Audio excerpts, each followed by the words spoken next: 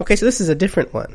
I'm pretty excited about this one because I have 3 of these coming up that are similar to one another, and I think it's going to be pretty cool. Okay.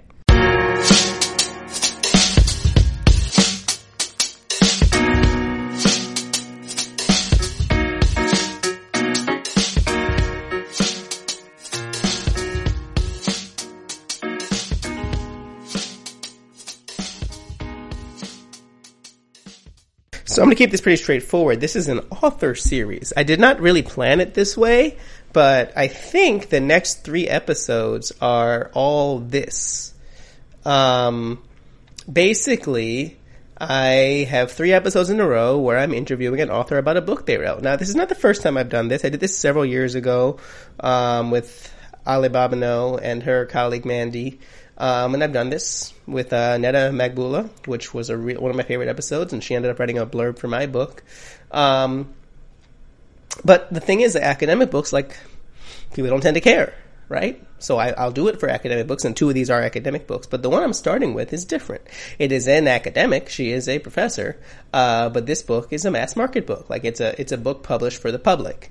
Which is to say she wrote it in a more accessible manner. And what I really want to talk to her about is, the choices she made to sort of ensure that it was, sound in the expertise she has, but communicable to the public. What did the editors say to her and so forth? This book is called Like Literally Dude. It's by Dr. Valerie Friedland. I'll let her tell you what it's about, but basically it's a linguistics book for the public, of which there aren't very many. So I think that you'll be interested in this. The book is out. There will be a link for it in the show notes. And yeah, otherwise, if you want to support the show on Patreon, go ahead. And if you want to buy my book, there's also a link for that in the show notes. Okay. Oh, the name of the show is Unstandardized English, and we talk about neurologically, linguistically, and racially minoritized people.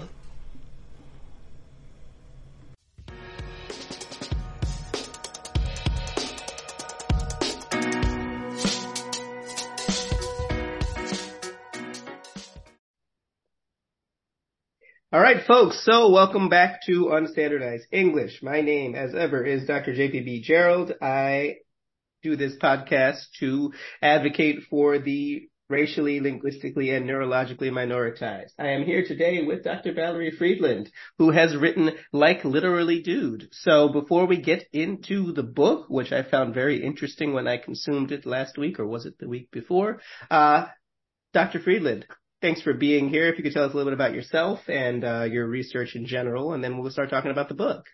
Sure, and thanks for inviting me on the show. I'm happy to be here. So I'm a sociolinguist, which means that I study basically how language, generally its underlying structure and articulatory dispositions that we have as speakers, interact and engage with social triggers that make language change over time. So that's essentially me looking at small, low-level things in language that most speakers don't think about. So not necessarily vocabulary, although I look at that as well, but I'm very interested in sound changes and how sound changes come about and things like when we delete consonants, those kinds of things, and why they happen. So I look at them from an underlying language point of view, so how our brains work and how our mouths work to make these things happen. But then why, if we all have these underlying tendencies, don't they come out and make us all the same? That's social triggers. It's social facts about it. It's social identity. It's community. It's solidarity. It's self-expression. Those are the things I'm really interested in, how those shape language over time. And so that's in a nutshell what I do. Great. So, this book, Like Literally Dude, it was released, I believe, April 18th. Yeah. And I'll get into my thoughts in a second, but if you could tell folks in a nutshell, well, we just did the nutshell, maybe it's a larger nutshell, about what this is, maybe what you were hoping to do with it. I am going to, because I'm always a little bit meta about it, ask you a little bit about, some of the choices you made in like putting it together and that sort of thing. So, absolutely. So the book is Like Literally Dude, and the subtitle I think is very telling of my intentions. The subtitle is Arguing for the Good in Bad English. And I think that's really the crux of what drove me to write the book. I noticed that as I gave a lot of public talks, or every year when I started my class in sociolinguistics with my, fresh-faced students, I would ask people what they thought about language. So tell me what you notice about language. I don't say, tell me bad things about language. I just say, tell me what you notice. Never once has anybody come to me and said, here's what I love about language. It's always, here's what I hate that people say. Here's what really bothers me when people say, or the public talks where people would generally come up and tell me to change the way other people talk rather than their own speech. And a lot of my students would also come to me with their own stories of feeling disadvantaged or dispreferred by the choices they make linguistically. And I realized that people don't understand how language comes to be and why we say the things we say. They just don't understand the science behind it, nor do they understand the history behind it. And instead of seeing these features for the complex, beautiful, sophisticated things they are, we see them as decay. We see them as bad. And really, the truth is they're socially dispreferred, and they're socially dispreferred for reasons of class, for reasons of race, for reasons of gender. And so I wanted to try to bring together a book that took the features people ask me most about and explain them from a view of history, from a view of language, from a view of science, and try to let people join me in seeing the beauty behind their evolution. So on the show, I talk a lot about just sort of academic writing, right? And the structures of it and how much I don't like it. Because part of the reason it took me a little while to decide to get a doctorate myself was because I was like, I don't want to write like that. Like, I don't want to do that. Don't worry, this is related to your point. I'm not just babbling here. And once I got a couple of articles published and I was able to get them published more or less within the style. Obviously, they're still with the citations and all that. There's form stuff. But I realized that the only reason that people aren't more adventurous in the way that they communicate in terms of academic stuff is because they are told not to be. And it got me thinking, especially as I was reading the book, which wasn't specifically about that, but, you know, that's a top-down version of language structure, academic writing, right? It's not descriptive, it's prescriptive, right? You know, like, this is how it has to be, and if you don't do it this way, it doesn't matter what points you're making, it's wrong. And I've noticed also when people, because I'm very explicit in my work about my positionality and, you know, my identity and so forth, which then people will go after my style before they go after my arguments. And I'm like, please take my arguments apart. That's what I want, right? I want to, you know, I am not afraid for anyone to try to disagree with me, right? But then they spend so much time on the style and the form, which is a deliberate choice I'm making. And it's such a, you know, it's like flies to honey. Like, I'm just like, I put the honey over there and they can't resist fighting it. So when you talk in the book, especially about, you know, the way that, not entirely, but a lot of the time it's been like young women who push a lot of the changes, right? But they're pushing the changes, you know, through the conversations they're having, right? They're just living. Absolutely. You know, and I think of that in contrast, and of course, then it's not just young women of color and so forth, depending on the context. And I think about the contrast between that and the people in ivory towers who are trying desperately to hold on to certain forms and stuff. And not just socially just preferred, but they're also lying to themselves because they can't actually stop this language from changing. Like, they've never been able to stop it, and they will never be able to stop it. And the only thing that it would be best for them to do is to acquiesce to these things. So that's a lot of points I made there, but that's sort of my impression and what I was thinking about as I was reading it.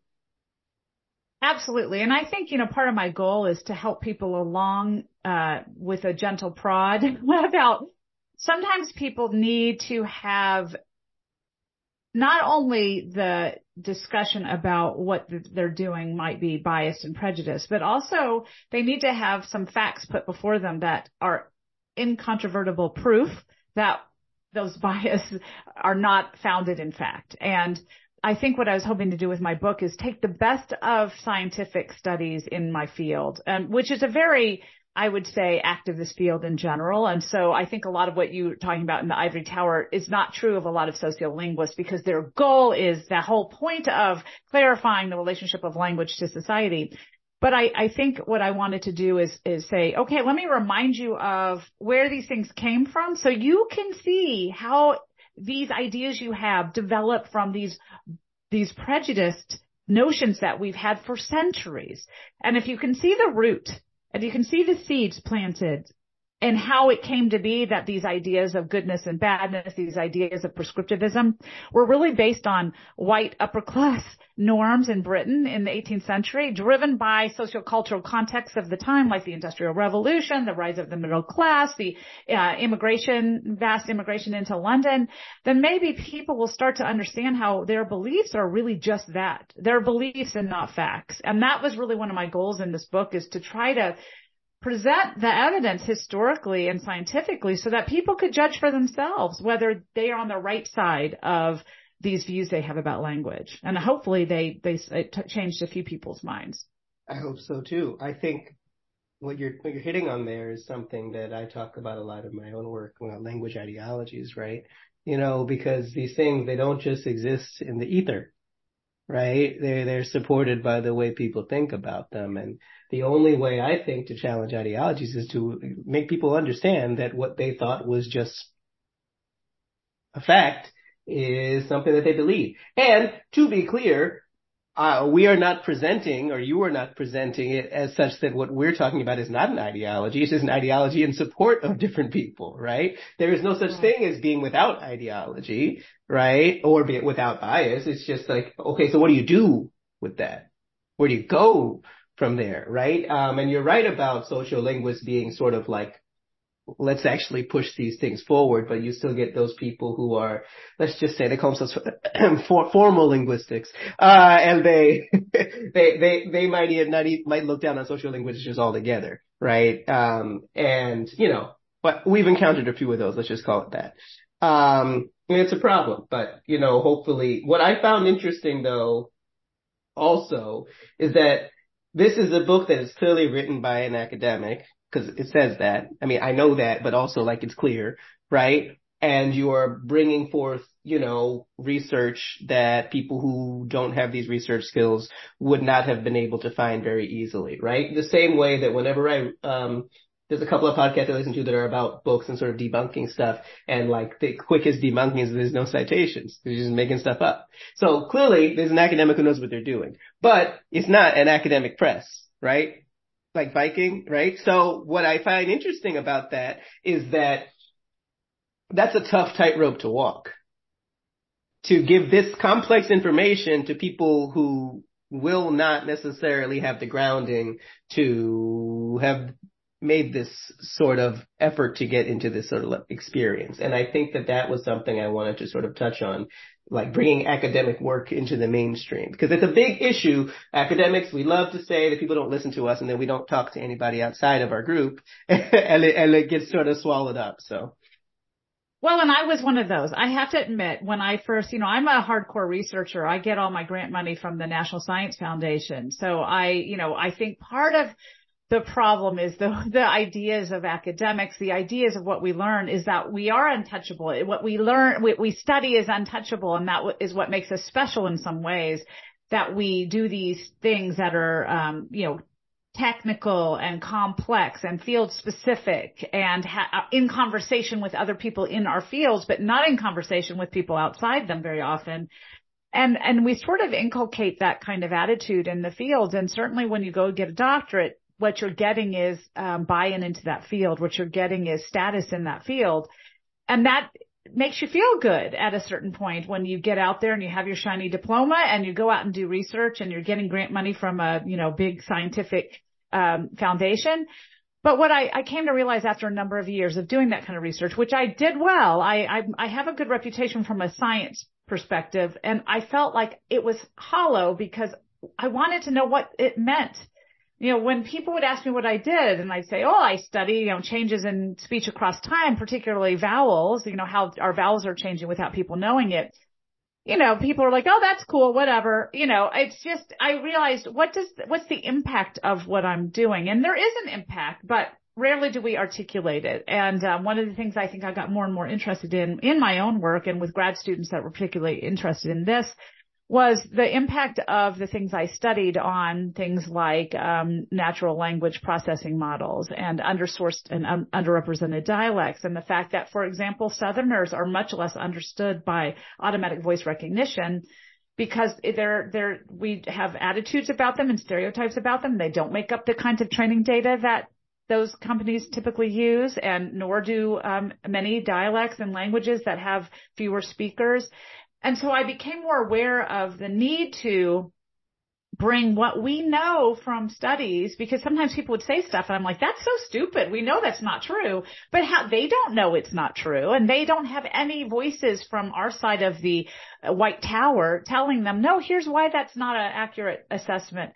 So I thought, well, if this is a problem, then what am I doing to solve it? And that's really what gave me the idea as I talked to people, and they would come up and I'd give this talk about my research to public audiences, and, they'd think it was interesting, but they'd always come up and ask me questions about things that had nothing to do with what I'd presented and things that were in their world. And I realized I haven't given them the tools to see how what I just talked about relates to what they're asking me about. And it's the same thing. They just don't understand it. So that's when I thought, well, let me try this path of going for, I went to Penguin Random House. So it's not like I decided to go to an academic press. I went full force on let's talk to everyday people. I wasn't sure how well I would do at it because it's a big transition in writing that style, but I had great mentors, and my editor at Penguin Random House truly believed in the book because she comes from a dialect background where she has received some, prejudice in her own experience and had an experience with her parents receiving that as non-native speakers. And that's really a lot of what brought me to this place. So she believed in it. She really helped me along. And I think I've been hopefully successful at unpacking the science that people don't have access to that really relates to life every day and speech every day, and the prejudice and bias that they've experienced or that they put on other people. And that was really my goal here, is to bring it to a wider audience. Academics have really embraced the book. I've had a lot of colleagues that said, oh, this is a great book, but that's not really who I was writing it for. I was writing it for everyday people who are just curious about language.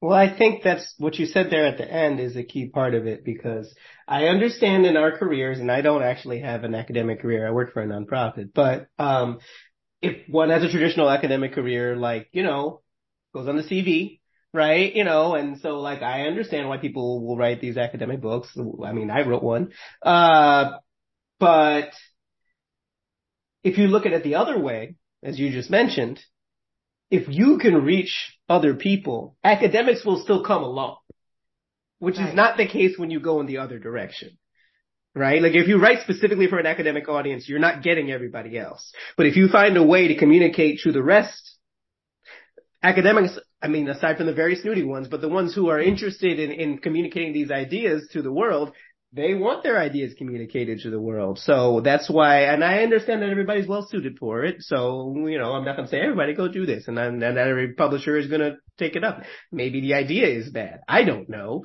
But, I find that's sort of what I found particularly valuable about it. Some of the history I knew just because I've done similar language research. I'm not saying that to be dismissive. It's just it was good to see it all put in a way that I think that it's hard to do a hypothetical, if I didn't know these things, would this be helpful to me kind of thing, right? But I was trying to do that, right? To sort of take my own expertise out of it and say, is this something that would communicate to me if I was just, somebody? And I think that that's actually true. I think not only is it, what's a good way to describe what I'm about to say? There's a person in there. I think that that's one of the things I really don't like about the way a lot of academics are taught to communicate, right? Because this is not how people naturally communicate. It's how academics are taught to communicate, is there's no people in there, in the writing, in the work. And I understand, even when we're writing about people, somehow it seems like there's no people involved. It's just data. And I understand why that's the case, but, I feel like if you're writing for anybody outside of an academic context, you have to be in that book. You are in it whether you want to be in it or not. So it's best if you actually acknowledge it and bring yourself into it so that you can so people can understand your connection to the material And then they will have a way to get into the material if they can see how interested you are in it. Not everyone's going to be interested in it, but I feel like that makes it much easier for people to connect with. So I appreciated that about it, in that it wasn't just like, here's an introduction and then I disappear from the book for the rest of the book. Right? Like you were in there, you were relating things to actually things that happened in your life, and talking about your child and all that, right? Like I find that to be, I feel like it's almost impossible for something like nonfiction that's based on science, but is attempting to communicate to a mass market, to work if this person isn't there.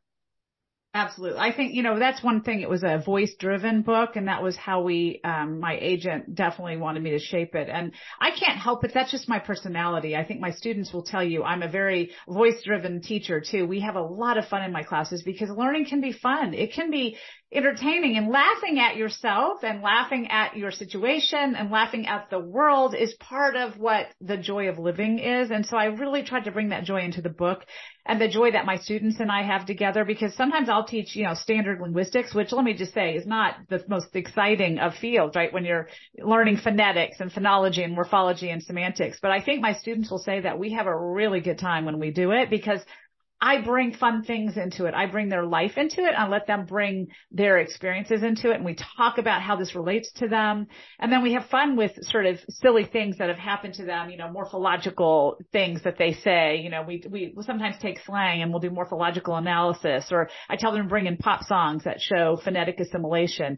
We try to make it fun and part of their experience. And so I really tried to bring that into the book. And I'm sort of, I joke that I would have been a comedian had I not been a linguist. So this gave me the opportunity to be a little bit of both. So I could make it funny and silly and, all that stuff, and also about my own experience and how I came to be interested in language myself, because I wasn't born at 5 thinking, oh, I want to be a linguist. I was shaped into somebody who found that this would be helpful in my life. And I wanted to make sure that came out in the book. Yeah, I think it did. And I wanted to mention what you said there about sort of the dry standard stuff, right? Sentence trees, all of that. Right. And it's funny because I wonder what the difference in my language related career would have been if the first linguistics professor I ever had didn't do the exact opposite of what you did. Cause I was an English major, but not language, literature. Right. And so I was like, well, linguistic, okay. I didn't know anything about it. It was intro class. And I take it and he was exactly the worst thing with the droning lecture, whatever. I couldn't find my way into it. I'm just like, why should I care about this? And then we all kind of did pretty poorly on the midterm, and he blamed it on us. He came to the class afterwards and said, you're all not trying hard enough. And then we went to the department. We were like, what the hell? And they were like, yeah, he's kind of like that, but he's the chair of the department, so there's not a whole lot we can do about it. I'm sure, because I don't even remember his name. I'm sure he's published some stuff that's useful, and otherwise you don't get to that place. But I literally don't remember the man's name. So anyway, then when I went to my master's program for TESOL, right? Because I taught English for a couple of years, and then I said, I don't know what I'm doing, so I'm gonna get a master's. And you have to do that. And I was so traumatized from that first experience that when I had a professor who was going through that stuff, I was like, I don't want to do this. But just like you're saying, bringing things in that are relevant to our life. I forget what the assignment was, but he was, after doing the sentence tree stuff, he was talking about bringing something from your life where we can do this sort of analysis. And for whatever reason, I brought in an article about a baseball game because I like baseball, and I was doing the analysis on the news story about the baseball game, and I was like, okay. All right, I can get here. And it was hard for me because it was a really challenging experience the first time. And it's not that it was so complex I couldn't understand it. It's just that I can't do a thing if I don't find it interesting. I can't. I mean, that's part of the ADHD thing. I can't get into it. So I think that, I don't know, first of all, more professors should be this way, right? I adjunct sometimes. My main job is not that, but when I do teach, I try to be that way as well. And the sad thing is that some people are surprised by it because some professors don't do that. And they're like, I don't know what's going on here. Which is a bigger question we don't have to deal with right now, but it's a shame. But I really do think that, especially because there's going to be some nuts and bolts stuff. It's just is going to be there, right?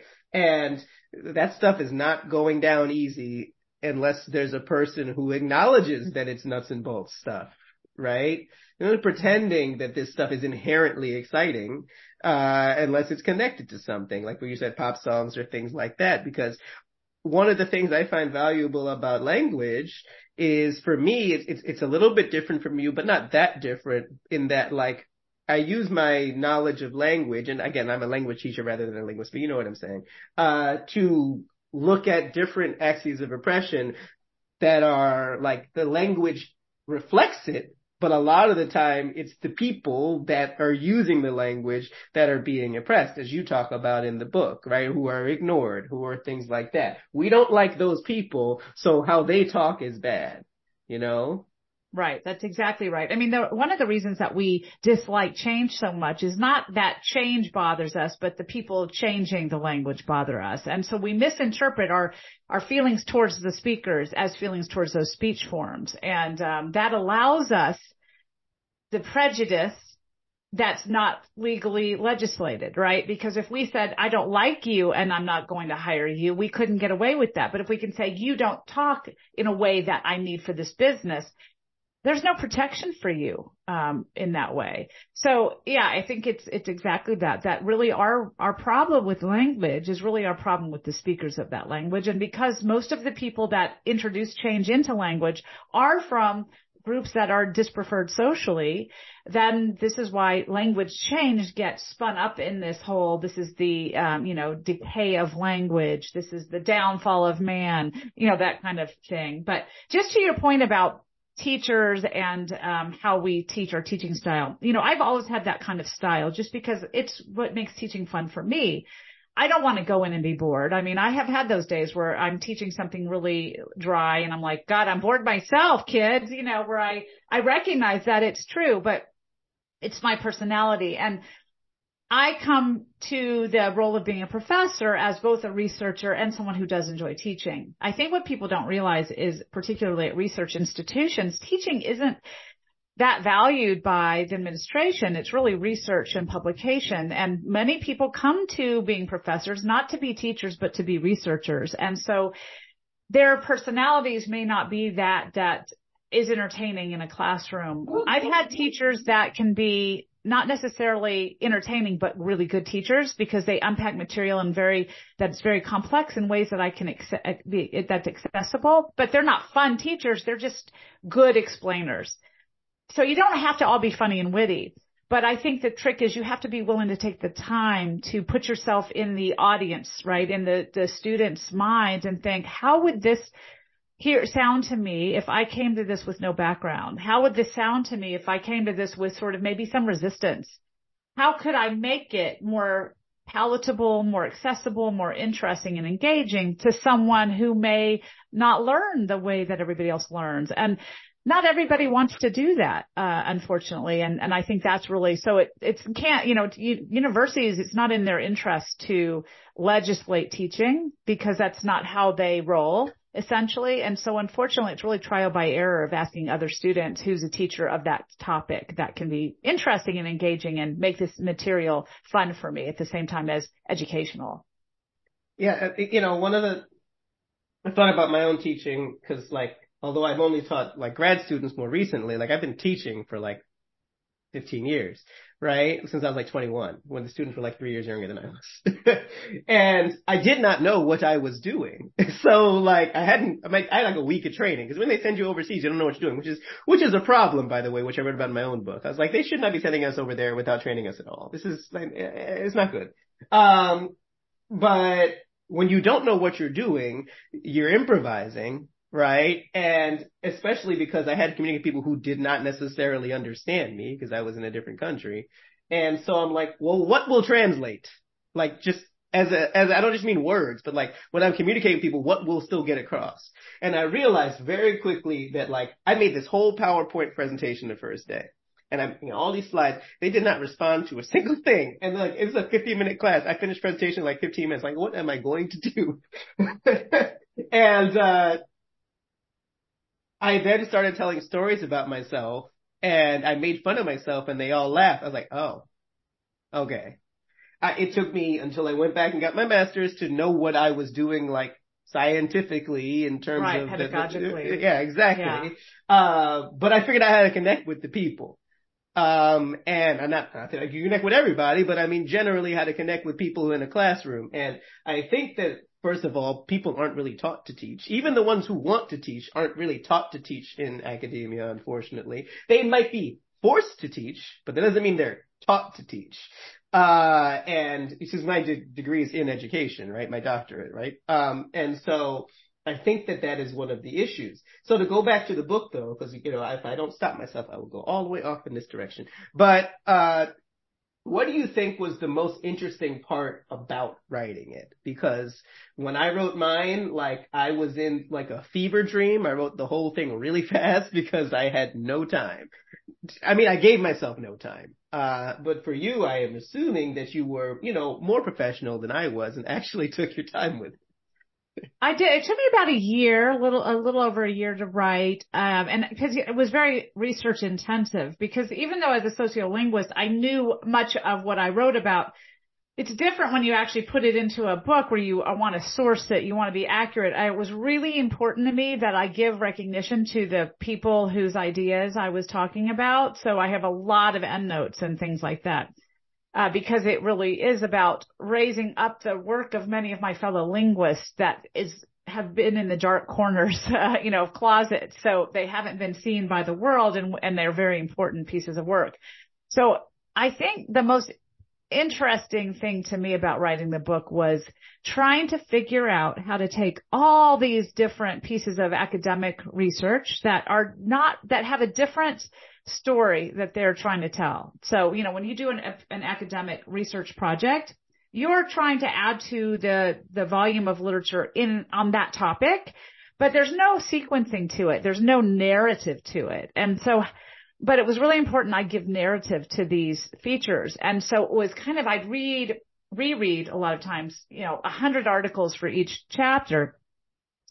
And then it was taking those 2 or 3 weeks of just thinking about all the things that I had taken and how to combine them so that it had a story to tell. So it wasn't just like, here's a piece of research and here's a piece of research and here's a piece of research, but to understand the narrative behind all those pieces of research that hadn't ever been told before. So for example, when I talk about dude, the evolution of the term dude, certainly people have talked about the evolution of the term dude, but what they really haven't talked about is the story of why dude has changed so much in meaning. So for example, in the late 1800s, dude was an effeminate dandy or fop who was really overly concerned with their clothes and very self-absorbed and self-affected, usually wealthy.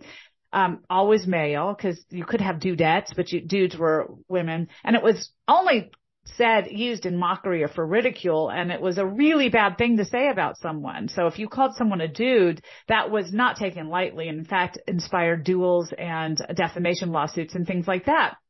So how did we go from this dandy of a dude, which is actually short for doodle dandy from Yankee Doodle Dandy, which is a fascinating fun fact, right? It's fusing together of doodle and dandy, to the dude of today that is cool and chill and sort of a sense of solidarity and camaraderie at this really laid back kind of level in a slightly nonconformist sort of way. How did we get that evolution? Well, what's really interesting is it all revolves around masculine, the cultural norms for masculinity. And so really the dude of the 1800s and the dude of today are very similar in that they're both ways of calling out nonconformity with masculine cultural models. What has changed is the masculine cultural model, right? So in the 1800s, it was a very specific one, and it was being assaulted by changes in the sociocultural fabric of the time. Near the turn of the century, there was women's suffrage, right? Women were starting to be out in the public sphere. Their voices were being raised. They were being heard. It was an assail on masculine traditional family norms. In addition, we were having people like Oscar Wilde that were making more visible homosexuality. And so the dude, by calling someone a dude, you were essentially saying you're a womanly kind of man, right? We were basically talking about you're not meeting the cultural norms of masculinity. But then when Dude got picked up by African Americans during the Zoot Suit era and Mexican American Pachuchos, it was being used. It was to call out each other and say, look, dude, look at us. We're standing out. We're subversive. We're standing out against this extreme cultural prejudice. So they flipped the meaning of dude, took it out of this context of lily white, wealthy, effeminate kind of foppiness, and they made it about their clothing style, their extreme fashion, and their sort of living on the edges of culture and being treated horribly for it. And that's what made the dude attractive to other subcultures like surfer and druggie subculture, which is again turning it on the head of what it means to be masculine. It means it's sort of that rebellious counterculture, kind of edgy sort of attractiveness of that term. Again, about the norms of masculinity till modern era where it's sort of about being this macho dude, right? Where again, it's about cultural models for masculinity. So what I loved is as I was reading all the literature on dude, that's what came to me. It's all revolving around this one theme. So it's really united from this really cool thread of what it means to be a man in our culture and how that has changed over the last 100 or 200 years. And as that has changed, the meaning of dude has gone alongside it. But so that story was what was so fascinating to me to build together from all these different disparate pieces of research that didn't necessarily make that claim. But you bring it together and you can see it evolving as this beautiful narrative of what gave us the dude. So I think that was really fun, that kind of seeing the stories emerge from the different pieces of research. You know, I like, there's two things you said there in terms of the narrative and, you know, when you're citing things, because I hate these just sort of like checkbox citations that people do.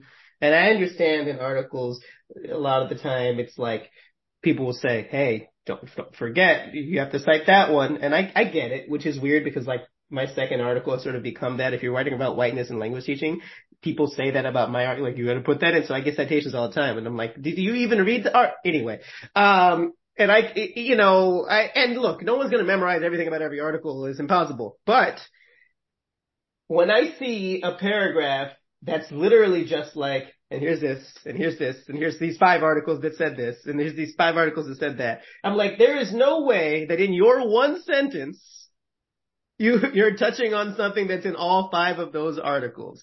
So I like that, especially when academics are writing, even within academia, but when they're writing for other people, where it seems like they're deeply engaged with the material and wanting the people who are reading their work to be engaged with the material, right? Because if I just see this long list of sites, I'm not going to read the thing. I don't necessarily think that that's necessarily interesting. You know, I like that, you know, if you're bringing information in from something, not every single time, but, you know, you bring in some quotes from it, right? You know, obviously not every single time. It's not going to work in every sentence, right? But like, there are people where there's never any quotes brought in, partially because there's nothing interesting in the writing. But when you bring that into it seems like not only are you a person, but those researchers are people too, right? Even if they're not doing as good of a job of doing what you're doing in the book, still, it's like, oh, a real person was going after a particular issue in this research, and that's why it's brought into this larger narrative.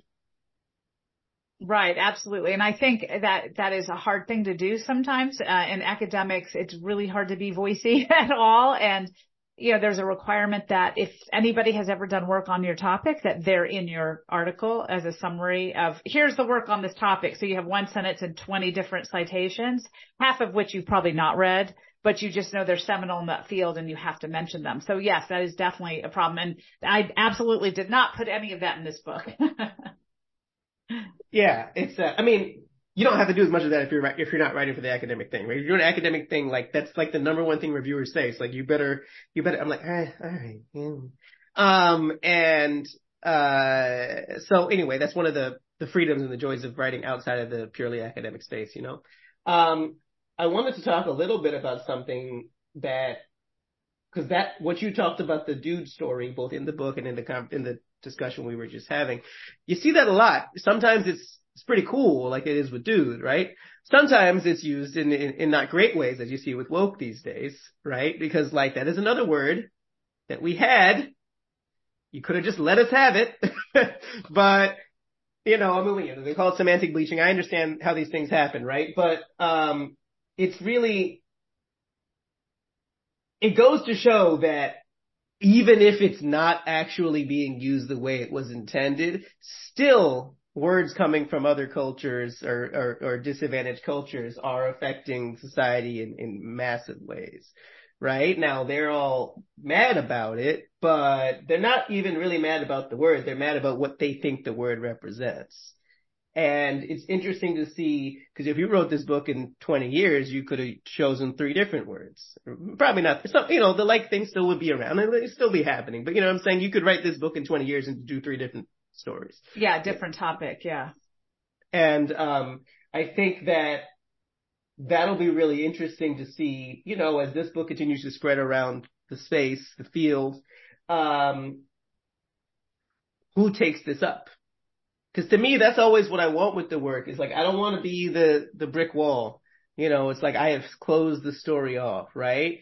Anyone who's really trying to connect with people should be like, take this and run with it, right? So like, where would you like to see people go with these narratives you're sharing in this book, right? What would you hope to see to come out of this in terms of the discourse that may result? Well, what I love is it actually has been picked up a lot by mainstream media. I've been very, very fortunate with the publicity that the book has gotten.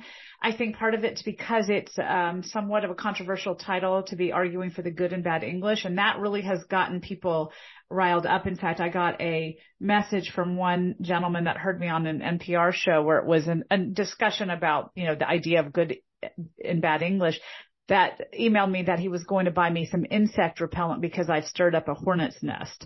But that's the kind of discussion I want. After I did NPR 1A, which was all about looking for the good and bad English, it was really about that topic of the book, which the book is about a lot more than that. So in some ways, it makes me sad when that's the only focus, but it is a really important part of the book. And so we did a whole show, an hour on NPR about that. And my email lit up after that with people who felt very strongly that they disagreed with me. But what was interesting is I only got, out of the 60 or 70 emails I got after that, I only got 2 that were truly nasty, that were really just delete. I can't even believe those people would be that upset that they would insult me and, my family in the ways they did. It was ridiculous. But the majority of them were things that started off, I don't agree with that. I feel like people are using language in bad ways, and here's what bothers me.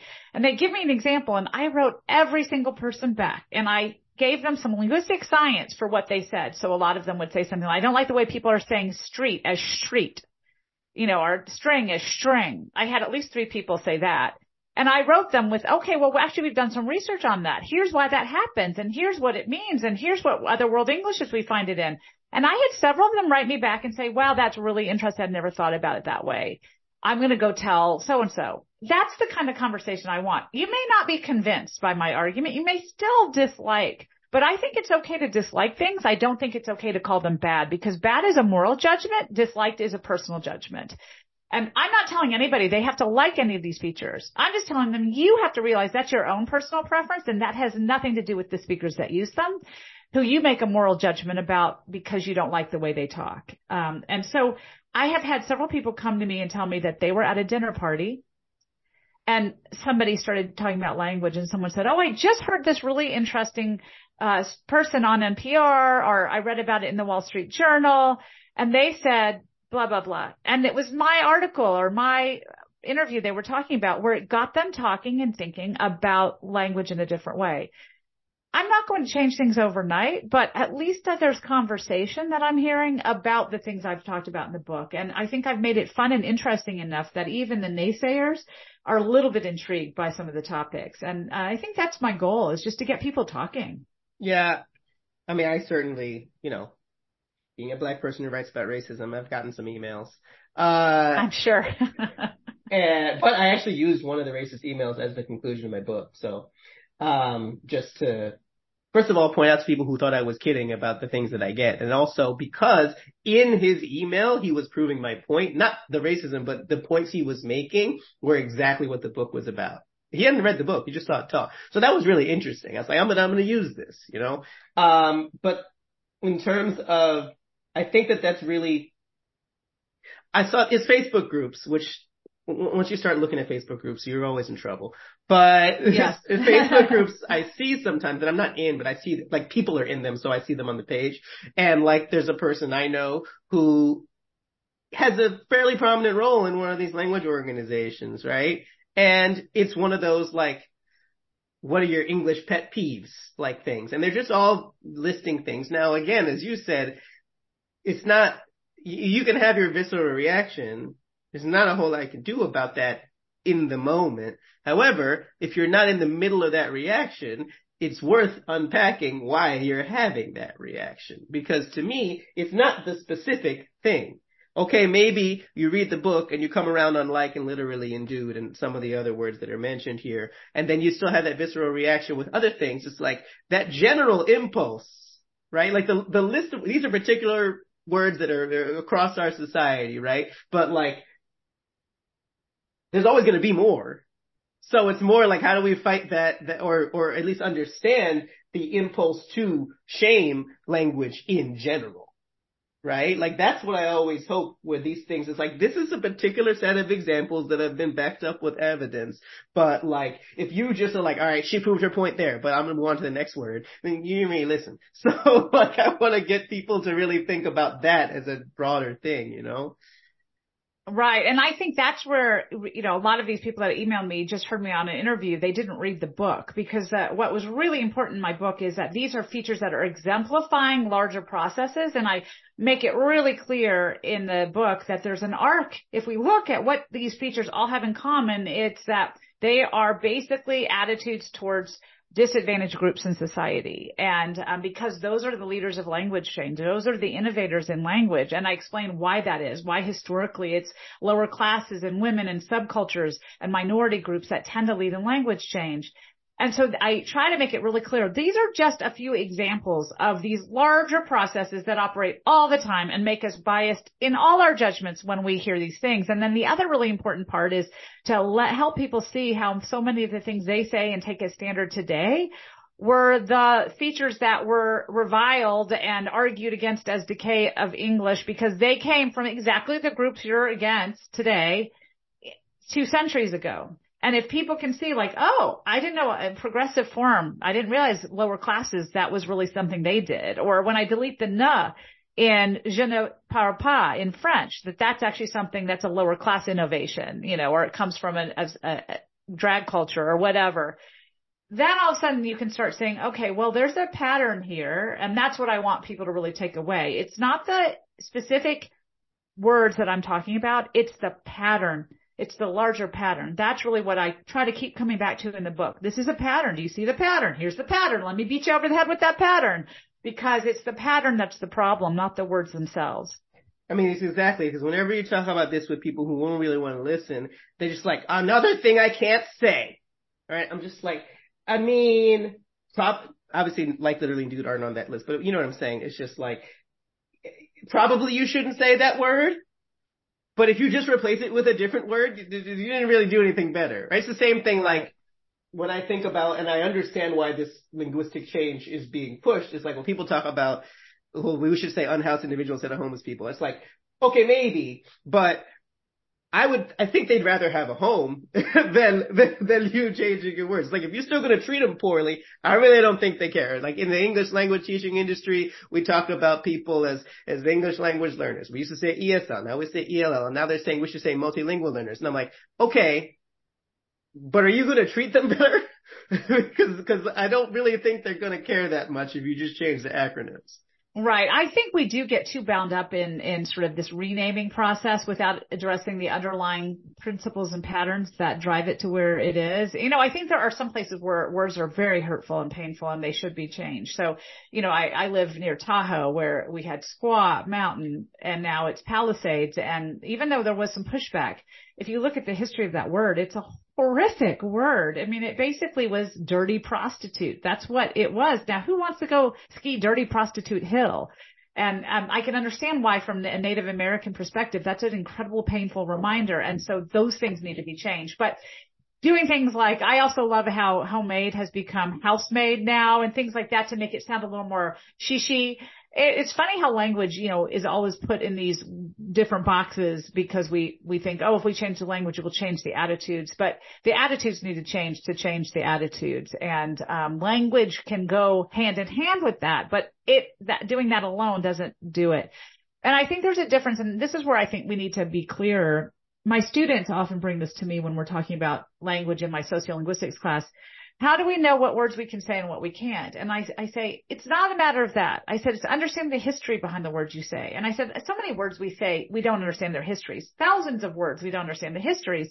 And that's okay. But the trick is when you're borrowing from a minoritized group, when you're borrowing from a group that, has been culturally treated badly, and then you're using those words in a way that further treats them badly, then you have to be careful. I said, if you're using those words in a way that doesn't do that, that's a different story. And I don't think anybody's saying we don't all own language together.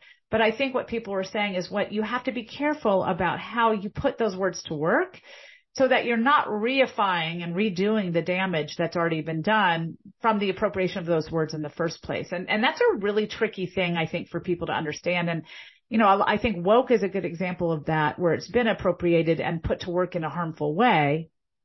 But things like slay, which my daughter says all the time without any knowledge of where it comes from, though I remind her regularly, it's young adolescents trying to be cool and trying to find their place in a social hierarchy that's really hard, that in middle school and high school. And they're not appropriating that word in a way that has any kind of detrimental effects on the originators of the term. And so I think it's important that they know where the word comes from, just so they know how to value different cultural, borrowings.